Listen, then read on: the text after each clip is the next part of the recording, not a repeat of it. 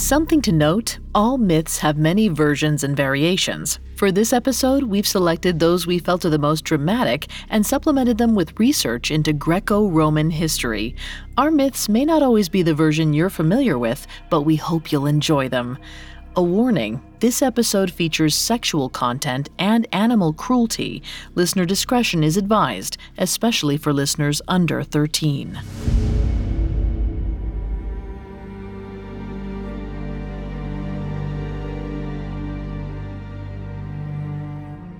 The heavens are filled with our stories, timeless symbols painted in the stars. Each and every constellation introduces new generations to myths of every mood, heroic ones and heartbreaking ones, strange, mysterious ones, even light, twinkling, fun ones. According to Western astrology, these celestial myths are more than just colorful tales. They're ciphers for the powerful forces that compel the heavens and the earth. When we understand those ciphers, we supposedly move one step closer to understanding ourselves, even if sometimes we don't like what we see.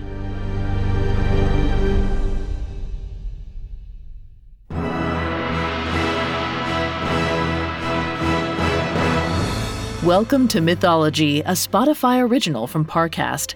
Every Tuesday, we present dramatic stories from ancient mythology and explore their origins. I'm your host and narrator, Vanessa Richardson.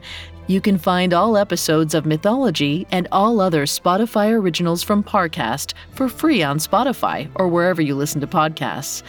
This episode is the final installment of our summer solstice takeover. Over the past 2 weeks, we've looked at the myths behind the signs of the Western zodiac with a special extra episode each Thursday. Check out Tales, Superstitions, and Mythical Monsters for more of the special. Today on Mythology, we're telling the myths behind Pisces, Aries, and Taurus, the twin fish, the ram, and the bull of the zodiac. According to astrology, these stories tell us something about the people ruled by each sign, some good, some bad, and some in between. After all, no personality is perfect, and sometimes our failings lead us to certain doom. Coming up, the tale of a mother, a son, and a watery escape. We got another day of NBA action. And with FanDuel, every night is a watch party. So it's time for your FanDuel crew to make their bets. So, what's the move tonight, gang? You know that new customers who bet $5 get $200 back in bonus bets if you win. Woohoo! We're heating up, fam. Bet all the stars with all your friends and make every moment more. Only on FanDuel. New customers bet $5 get $200 back in bonus bets if you win. Make every moment more with FanDuel. It goes down in the DM. It go down in the DM. 21 plus and present in Virginia. First online real money wager only. $10 first deposit required. Bonus issued is non-withdrawable bonus vest that expires 7 days after receipt. See full terms at FanDuel.com/sportsbook. Gambling problem? Call 1-800-GAMBLER.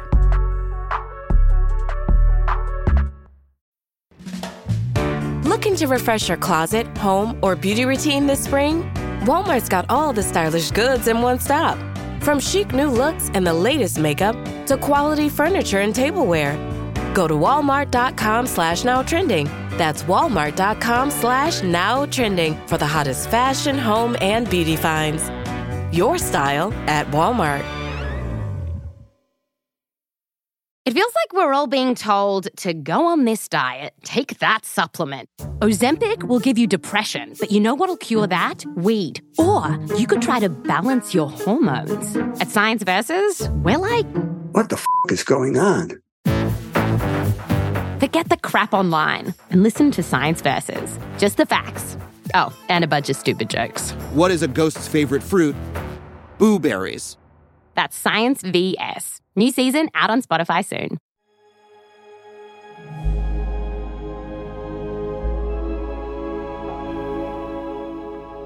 There's a large constellation high above you, spanning across a broad swath of the northern celestial hemisphere. The ancient Greeks thought it looked like two fish, their tails tied together, but its stars are difficult to see with the naked eye, always twinkling enigmatically, just out of view, which is fitting for the astrological sign it represents, Pisces, which rules those born between February 19th and March 20th. The final, dark, cold stretch of winter, a time of quiet, secrets, and lonely dreams. Or in Greco-Roman mythology, the tale of two large fish called the Ichthyias. Their stories are not an ancient blockbuster like the stories of Hercules or Theseus. These fish are fleeting characters in the long saga of the ancient gods. But like Pisces people, they have an artist's sense of timing. They take center stage at just the right moments to have an impact. First, they pull Venus, the goddess of love, out of the sea foam where she was born. Then they find her again in the most dire of circumstances.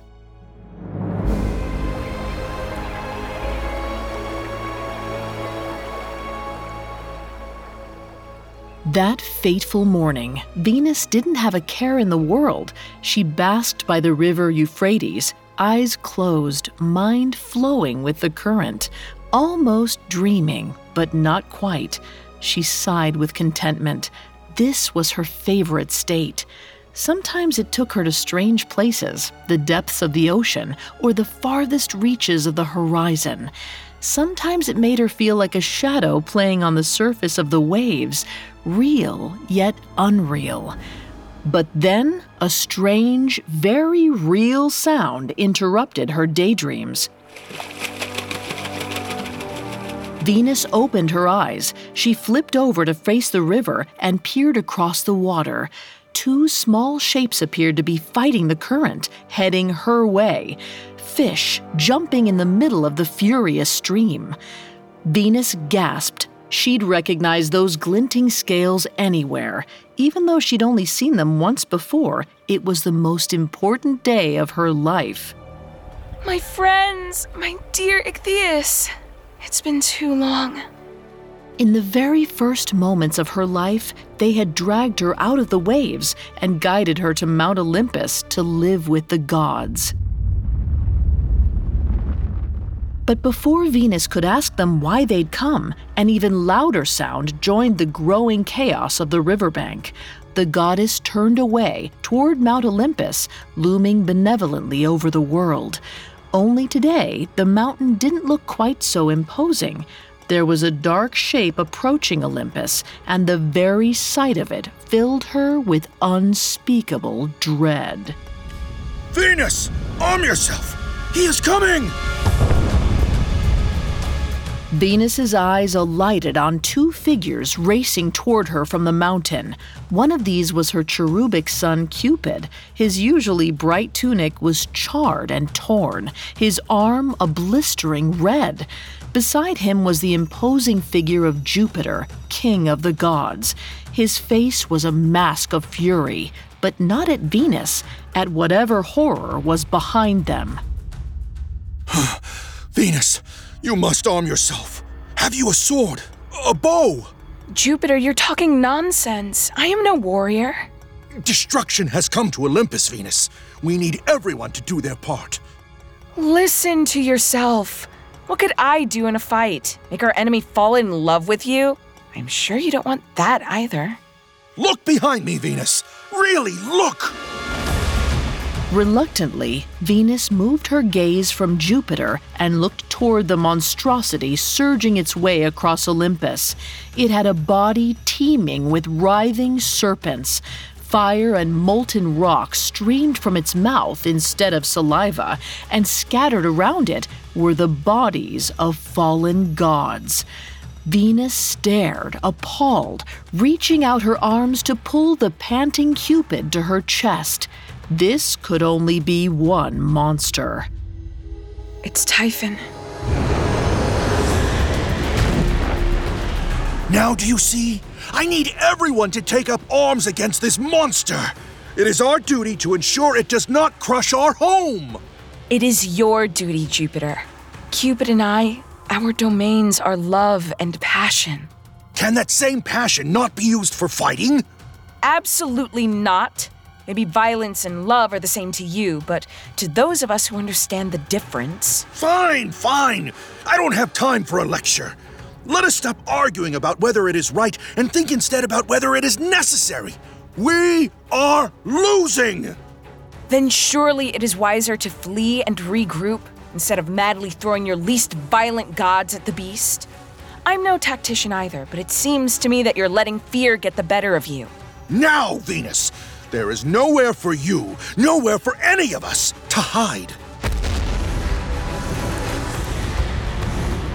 Jupiter looked back over his shoulder, and the beast turned to look right back at him, as if it could feel the God King's gaze. Its eyes blazed like coals. It took a step forward and spread its wings. Their dark shapes surged outwards until darkness crashed over Olympus. Typhon was blocking out the sun. But still, Venus could hear his thunderous footsteps getting closer and closer. Jupiter, I'm sorry. I do want to help, but there is nothing I can do. She took a step away. Jupiter's eyes crackled with lightning, but he did not attempt to force her. The king of the gods thought that there was no choice but to fight. However, Venus knew there was always a choice. She just had to figure out what her alternative was. She stumbled backwards towards the river, pulling Cupid with her. Her toes hit the cold water, a welcome chill as the scorching breath of Typhon filled the air around her. Jupiter was yelling something, but she did not heed him. If only they could just swim away, but the current was too fierce, and in this darkness, they'd be dashed against the rocks and wind up in Typhon's jaws with Jupiter and the rest of them. Cupid whimpered in her arms. Venus clenched her teeth. That's when she heard them, under the drone of Typhon's footsteps, the Ichthyeus splashing frantically in the water as if trying to get her attention. Of course, they'd saved her once, and now they were here to save her again. Without hesitation, Venus ran towards them, dragging trembling Cupid by the hand. The fierce current pulled violently at their clothes. Cupid's grip tightened on the goddess's hand. He was afraid, but he trusted her beyond words.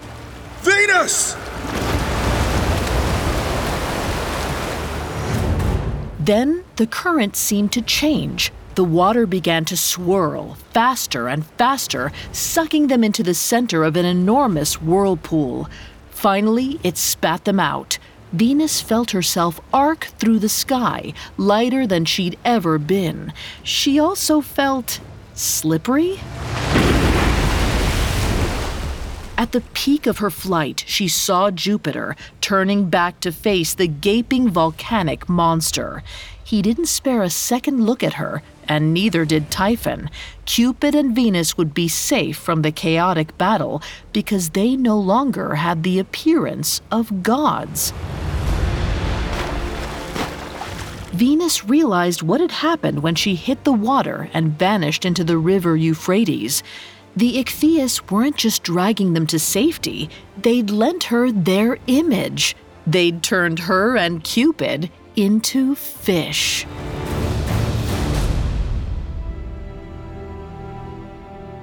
Eventually, Jupiter defeated Typhon by dropping Sicily's Mount Etna on the beast.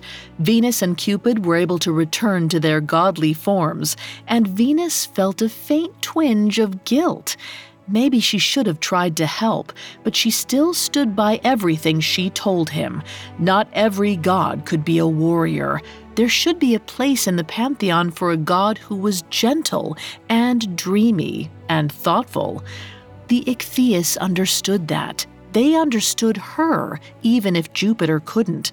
So she did what any wise goddess would do. She repaid them. Ichthyius, my friends, my water spirits, I would like to speak with you, if you'll let me. The two fish emerged from the water, twisting and shimmering in the afternoon light, listening. I'll never be able to repay you fully for what you have done, but you're creatures of the deep. I know you understand the pull of dreams as I do. I want to offer you a place in the sky, where you can guide the dreams and fantasies of men and gods forever. For a moment, the fish disappeared under the surface, consulting. Then they emerged, flipped their tails, and leapt up towards the sky. They'd made their choice. And they kept traveling up and up until the twin creatures reached the heavens to become the constellation Pisces.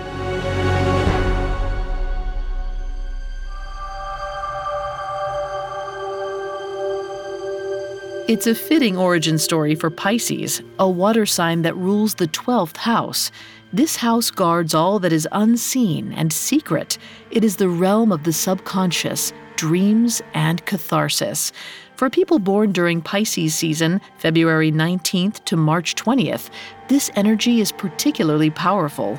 But astrology also tells us that the 12th affects us all at different times of the year as the planets move across the heavens. The Ichthyius, glimmering in the far reaches of the sky, slip into all our lives, even if they do so in their quiet, indirect way. The next constellation has an utterly different tone.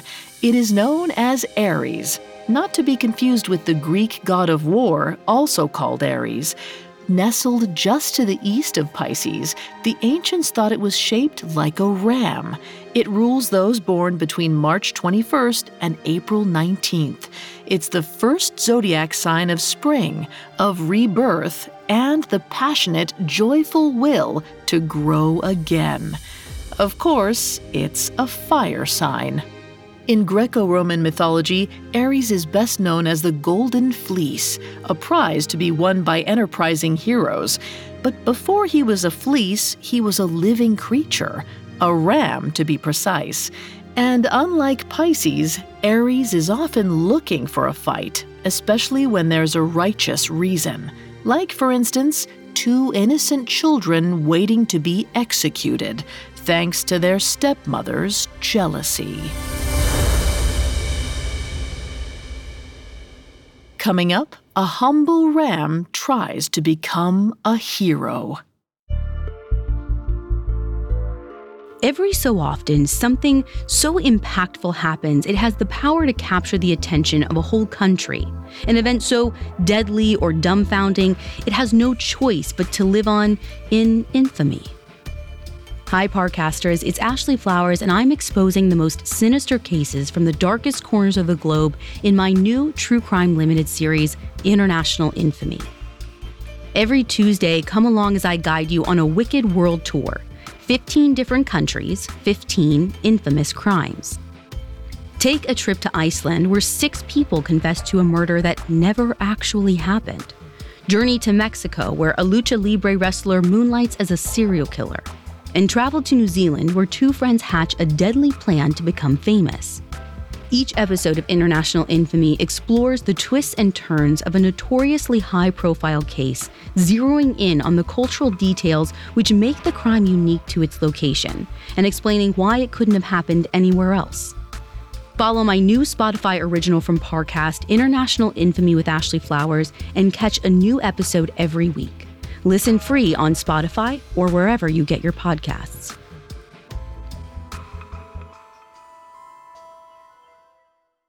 Now back to the story.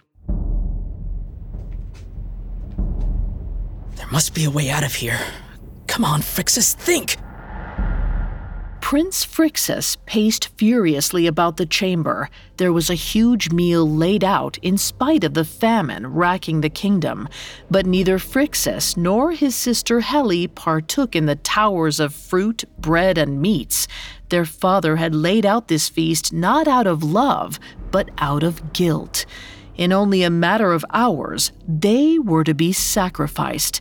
King Atamas didn't want to kill his own children, but an oracle had told him it was the only way to appease the gods and save his kingdom from starvation. Helle sobbed quietly into a divan. Phrixus felt his heart break every time he looked at her. She was just a child, even younger than him. Maybe he should die to save the kingdom from starvation, if that was what the gods wanted, but not her. He went from the window to the door and listened for soldiers in the hall. I do not hear anyone outside. Good. Gives us time to plan our escape. We have a few hours yet. That's more than enough time. But Helle didn't even look up. Her sobs continued unabated. Phrixus knelt beside her. Do not despair, sister, please. I'm going to find our way out of this. And if I do not, I'm going to throw myself at the guards. Maybe I'll be able to buy enough time for you to run past. Can you do that for me, Helle? Helle looked up from the divan, tear-stained eyes wide, with fear, but with hope and faith in her big brother, too. Maybe there's some way we can climb out this window.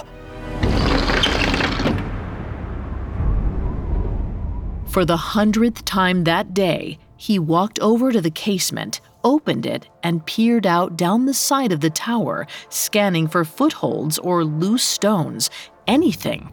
Usually this was a fruitless gesture, except this time he did see something, not on the wall, in the distance, a figure flying towards him, awkwardly and ungainly, as if it wasn't used to flying, and it was heading straight towards him.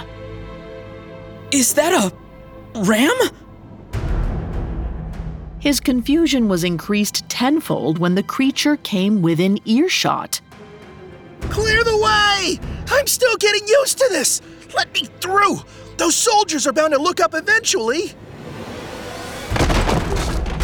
Phrixus stood aside in shock, and the ram careened through the tower window, very nearly smashing into the pile of food. Hooves firmly on the floor, he shook himself off. I know. A flying, talking ram is something you do not see every day.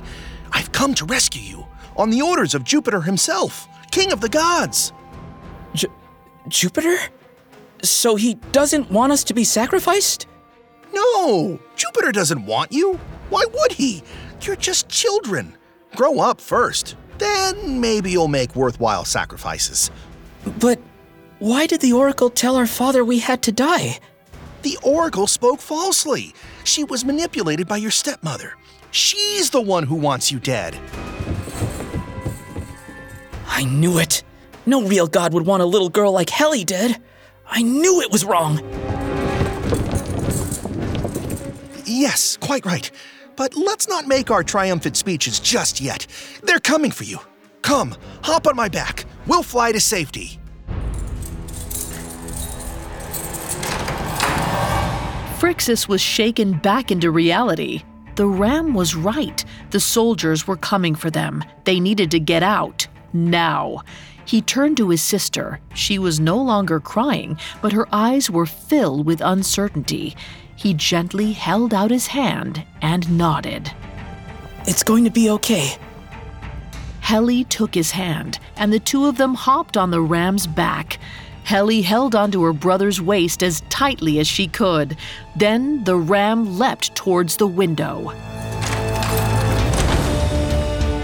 The guards burst in just in time to watch all three of them, the princess, the prince, and the ram, vanish out into the sky. Aries laughed as he heard the guards roar in frustration behind them. Meanwhile, Phrixus and Helle spent their first few moments in the sky clutching desperately at Aries' fur. But it didn't take them long to start laughing, too. After all, they had survived certain death. There was much to be thankful for. They were free, and there's no feeling more freeing than flight. Aries, meanwhile, felt his heart swell with joy and pride. He'd done it. He'd saved these two innocents. Not only that, he had successfully accomplished Jupiter's mission. Almost, anyway. The hard part was over. I'm taking you to Colchis. It's a kingdom far from here, where you can decide what you'd like to do next. Make your own fate. But the high reaches of the sky are not a place for mortal children. As the day wore into evening, the air thinned and they started to tire. By the time the sky was black and the stars were bright above, Phrixus and Helle were clutching onto Aries' curls with stiff hands. Are we almost there, Ram? Aries! My name is Aries! Sorry, are we almost there, Aries? Yes, just across the strait here. In the meantime, look around you. Follow the tips of my horns. That's the constellation Gemini over there. And there's Cancer. Beautiful. I've never been so close to the stars. But as the ram flew over the strait, a wild gust of wind hit, the fiercest yet, and while Phrixus was distracted by the stars, Helle's hands had gone numb. Her little fingers slipped. Phrixus whipped around just in time to see Helle disappear off the ram's back. No! Hearing the prince's scream, Aries spun around and dove toward the earth. He couldn't let this happen. But then they saw it. Helle. She'd landed on an outcropping of rocks. Her little form was a wreck of blood and gore.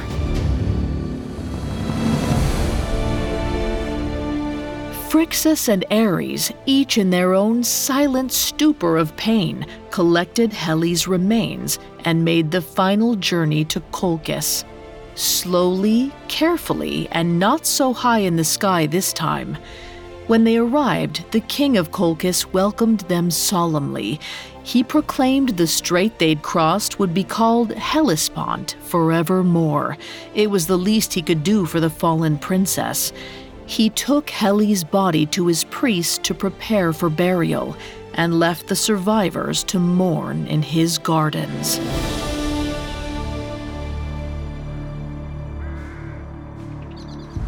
I'm so sorry, Prince. She was just a little girl. I should have died in her place. No one should have died. This was my fault. I failed my mission. I was supposed to save you both. Maybe I should go home. Died too, at the hand of my stepmother. Don't speak such nonsense, Phrixus. You're just a youth yourself. I was old enough to take care of her.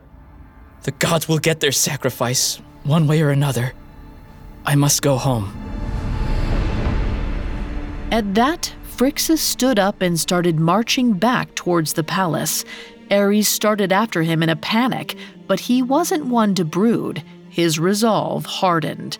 He trotted after Phrixus, then stopped in front of the prince, blocking his path.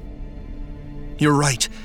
Helle's death deserves another death in penance, but not yours. It was I whom the gods sent to save you. It was I who flew too fast and too high. Sacrifice me, and the gods will be satisfied. For a moment, Phrixus was silent. Confusion painted across his face, but slowly he began to nod. You were sent by the gods to save us, and if you choose to die, that's a much more meaningful offering than my stepmother's false schemes. Phrixus reached out a hand and placed it on the ram. He did not need to say any more. His gratitude to this noble beast was clear. That night, under the starry sky, Aries was slain beside a roaring fire. It was painful, yes. A knife ran across his throat, letting blood pool around him like a lake. Before long, his chest fell still. Tears streamed down Phrixus's face as he stroked the ram. He had seen so much death for someone so young. That's when he noticed that the fleece in his hands was no longer the wiry coat of a ram, but the cool texture of gold. A golden fleece. A sign from the gods. This was the right choice. One day, heroes would pursue this treasure, something precious, born of bravery and death. Perhaps now Phrixus could go on living, never forgetting the tragedy of Hele's death, but remembering the nobility of the creature who sought to make amends. Meanwhile, Aries felt his spirit rising through the smoke of the fire, a more weightless kind of flying than he'd ever done as a living ram. He rose and rose until he found himself at the very height of the heavens, amongst the stars. A voice boomed in the twinkling darkness, one Aries would recognize anywhere, even beyond death. Jupiter! I've come back! Sorry it took so long. You have indeed, little ram. You came back to me as a sacrifice. A wise way to return, considering you didn't accomplish your mission. Yet, despite your failure, you've managed to tilt the scales back in your favor. So, I'll leave you here. Let you keep your flight. Forever. You've earned an illustrious place, little ram. One amongst the stars.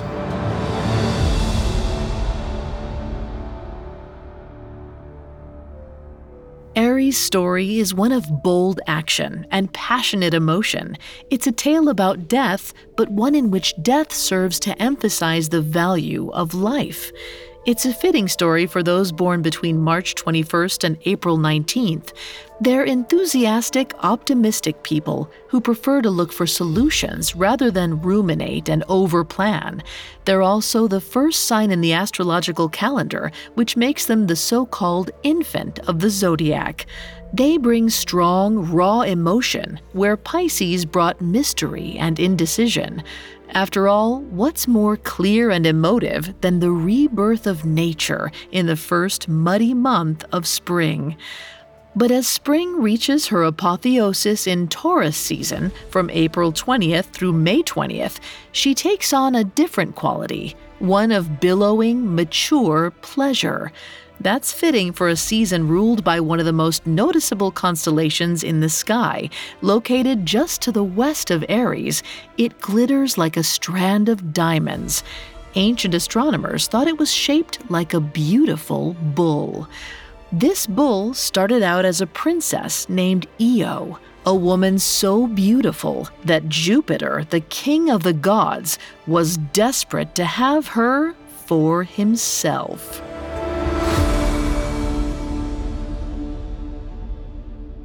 Coming up, Io's trials begin. Now back to the story.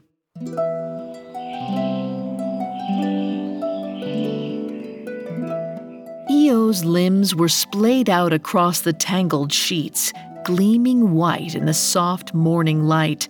Her wide eyes were closed, and a little smile played across her lips. She felt content.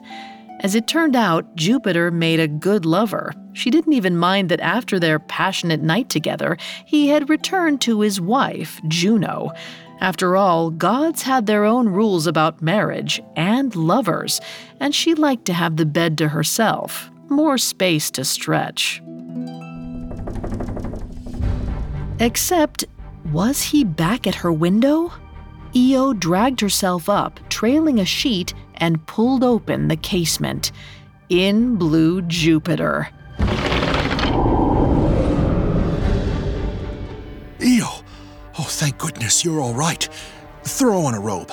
Juno found out about us, and I'm afraid she's not pleased. I need to hide you. She's your wife. Shouldn't you two figure this out on your own? I have things to do today.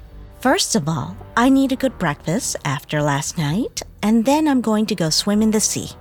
Io, don't be a child. This is no time for fun. She'll be here any minute. Will you hide with me? There are some old chambers around the palace where no one would ever find us.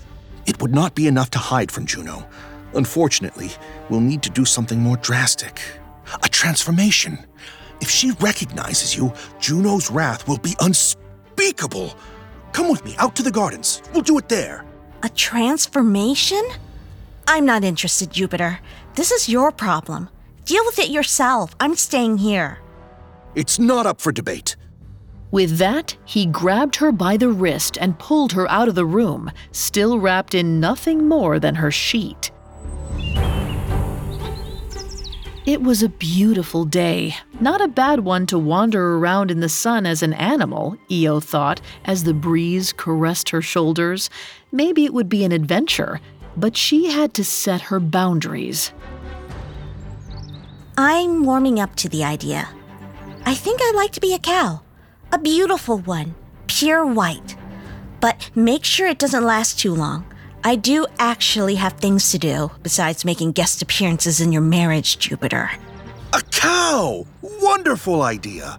With perfect wide eyes, like yours. Not for long, though. No, of course not. Don't worry. I'll deal with all this as quickly as I can. I'm sure once she arrives down here and finds a cow instead of a princess, she'll give up on punishing you. Well, change me then. Let's get this over with.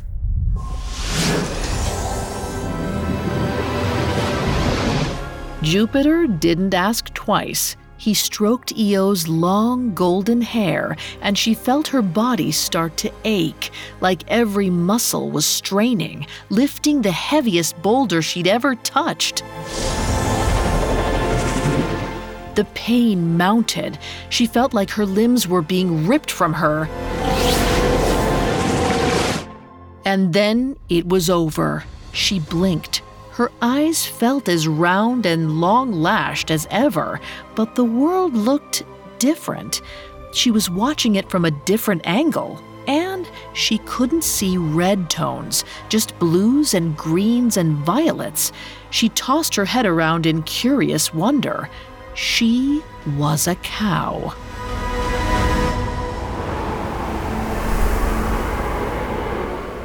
Io did not have long to take in her new state, because just as she started to move her legs and rub her hooves against the soft grass, a strange wind began to blow around the little garden. She looked at Jupiter nervously. He glanced back and held his finger to his lips.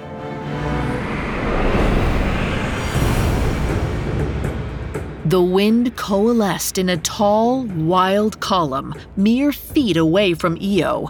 Through it, she could begin to make out a beautiful, statuesque figure.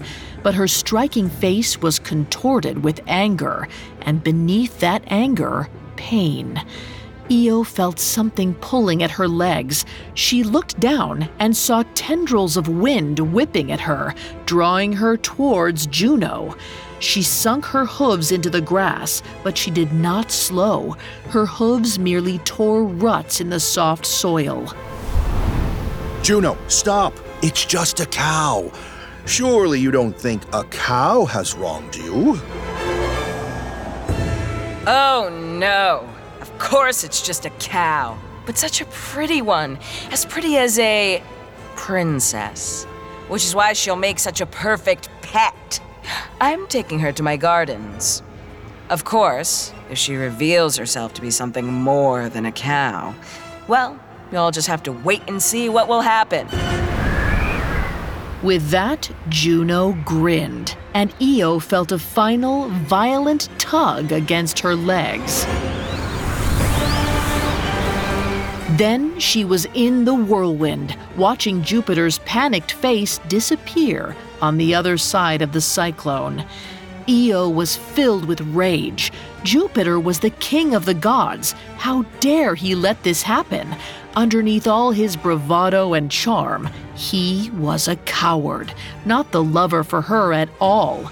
She wished she could scream at him, but voicing her anger would give her away to Juno. she'd have to bide her time. And bide her time she did. The whirlwind deposited her in Juno's gardens, an astonishingly beautiful place for any cow to live, but Io couldn't appreciate it. She wandered listlessly from pasture to pasture, longing for her human life, the life she'd loved.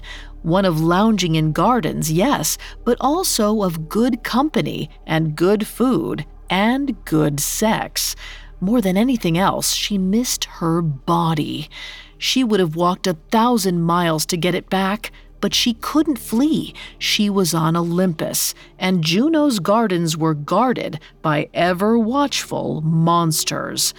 Her hide shivered with fear whenever she caught sight of them. She just had to wait until Jupiter returned to make this right. So she waited and waited.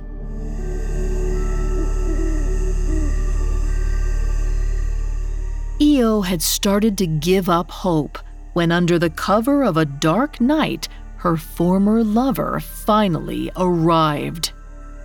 There you are, Jupiter. How dare you make me wait so long? You left me here, helpless, a cow.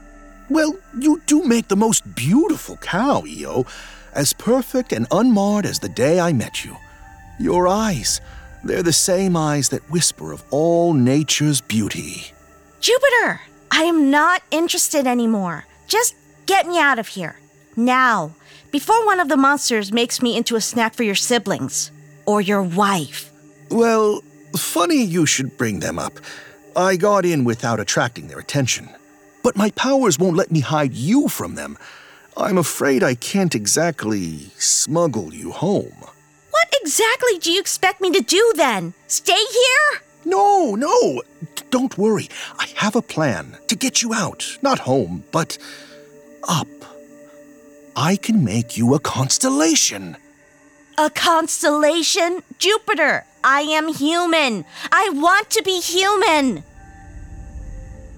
Jupiter looked at her helplessly. Rage filled Io's chest like venom. He was serious. He wasn't going to turn her back. But then she looked up at the sky. It was beautiful up there, and to be a constellation, that was to be eternal, glittering, the best of nature, perhaps better than her human form. Perhaps she could cut a deal. I don't want to give up the passions of human life. I'm still young. How will I participate if I'm up there? Ah, yes. Oh, I'm sure you can participate. Yes, why don't you watch over the humans? Help rule their passions. You had such excellent qualities as a woman. You were so sensible, and you appreciated pleasure like no one I've ever known. Show that to other humans from the heavens. I'm listening. Io paused then, watching Jupiter squirm under her gaze. She liked the feeling of power, especially over the man who'd gotten her stuck here in the first place, but she wasn't done yet. Very well, but I have a few other requirements. I want horns. I don't want to look so innocent anymore. And I want my stars to shine bright. I can arrange that. Well, then get it done. I'm ready. Jupiter, nodding eagerly, began to spin his magic. This time, the transformation wasn't painful. Io felt her heavy, ponderous bovine body lighten, gently as if air were filling her bones, caressing her from the inside out. She felt good. She closed her eyes.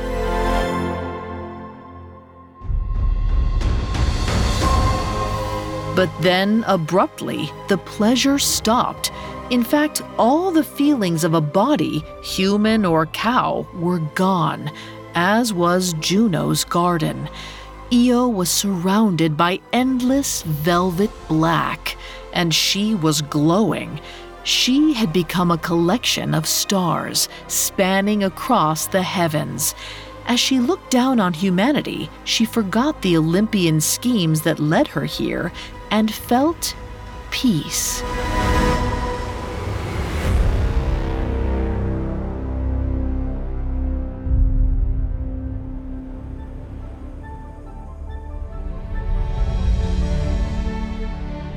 Io, whether princess or cow, was a beauty, one who enjoyed life's sensual pleasures and all its best comforts. But she was also level-headed, strong-willed, and brave. These are all characteristics we see in the Taurus people she rules. Born between April 20th and May 20th, Taurians enjoy having a good time, eating well, drinking well, good sex, physical comfort of all kinds. But they're also deeply loyal, sometimes to the point of stubbornness, and they're unafraid of hard work. In fact, Taurians can be very ambitious. After all, what could be a greater ambition than standing up to the king of the gods himself and rising from the role of the mortal mistress to a permanent fixture of the heavens? We hope that over the course of our Summer Solstice special, sharing the myths behind the stars has helped illustrate why we find their guidance so appealing. If you haven't yet, remember to check out the rest of the episodes in the special here on mythology, as well as on mythical monsters, tales, and superstitions.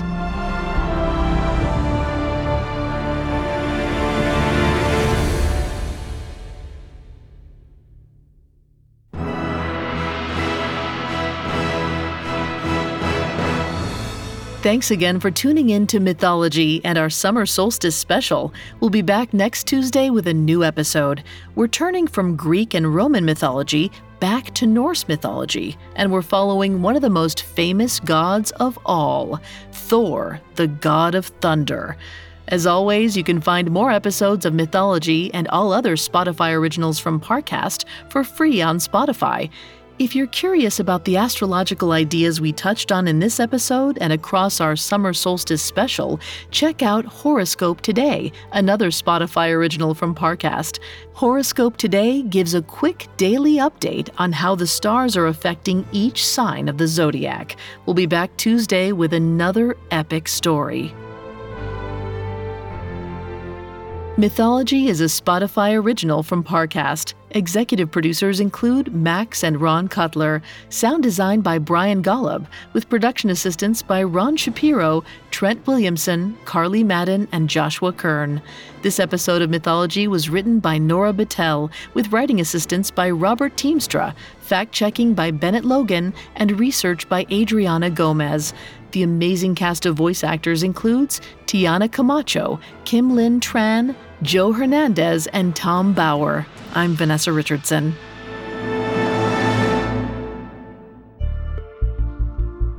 Hi, listeners. It's Ashley Flowers, and here's a quick reminder to check out my new True Crime Limited series, International Infamy. Every Tuesday, I'm taking you across the globe to look at 15 of the most notorious crimes from 15 different countries. Some stories are sure to shock, some may leave you stumped, but all are quite the trip. Follow my new series, International Infamy with Ashley Flowers. Listen for free on Spotify or wherever you get your podcasts.